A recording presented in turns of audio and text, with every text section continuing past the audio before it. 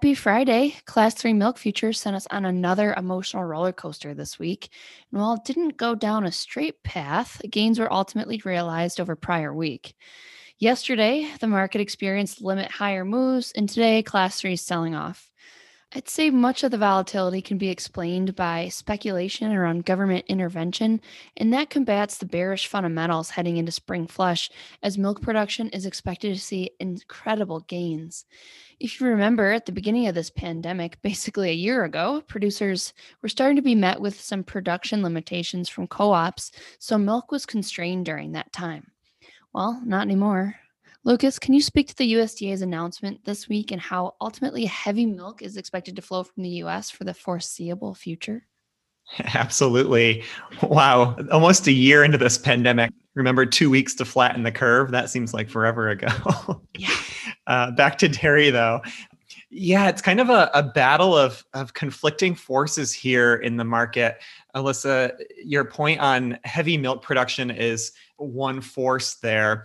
US producers, I think we've talked about this in recent weeks, just ramping up production at a very quick level as the herd size grows quickly and components and yields are very strong from the farm level. Product production has been strong, stocks are increasing. So yeah, a lot of these fundamentals remain bearish into this week and likely are not going to change at any point soon.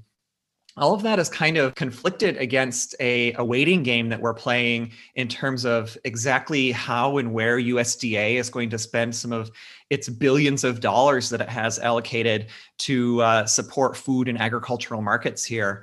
There are a variety of programs that we dive into in our forecast that's released today. Don't forget that there's significant money left in this round of the Farmers to Families Food Box program that hasn't yet been spent. There's also a dairy donation program that we're awaiting details on that should be announced at some point this month.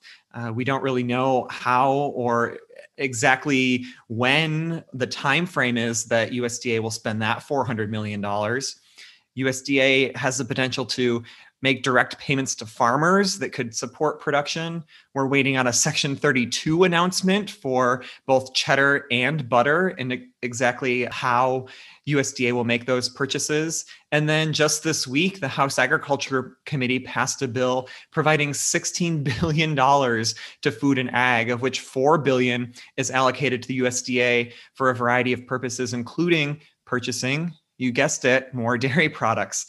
The trick here is trying to balance these bearish fundamentals that we have with all of this money that the government has set to spend.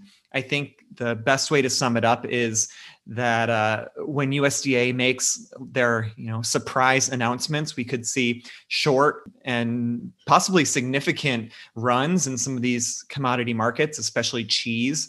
But I think overall, though, that will be well balanced against the bearish fundamentals that we keep mentioning. Oh, that's a lot. No wonder these markets are giving us whiplash. Otherwise this week, the bulk of our focus was on building out our 18-month CME price forecast.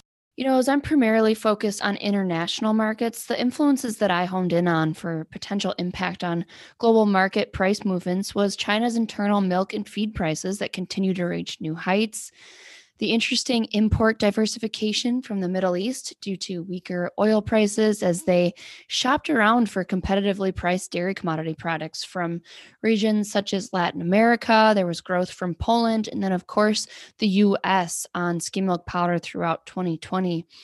I think a big factor here has been the continued logistical constraints that may deter business away from the US for up to maybe another 6 months, depending on how that pans out. And, all that considered, what were some of the key changes on our US price forecast that our customers should be on the lookout for the release later today? Yeah, certainly a difficult month to chart in some numbers here. I think on cheese, in January, our price forecast reflected some of that additional food box demand that was announced in early January. But after that announcement into later January that USDA wasn't spending all that money at once, we've certainly toned back our cheese price expectations for the near term, at least. Into the back half of the year, there are some green shoots of demand as we do foresee a food service demand recovery and some export potential, certainly much stronger than exports were in the fourth quarter of 2020. On butter, fairly unchanged, I think, versus recent expectations. We're still quite bearish, and I think prices much more aligned with the 2020 price curve than if you looked back at the prior 5-year average when butter was consistently above that $2 per pound mark. Not much chance of that happening at all this year.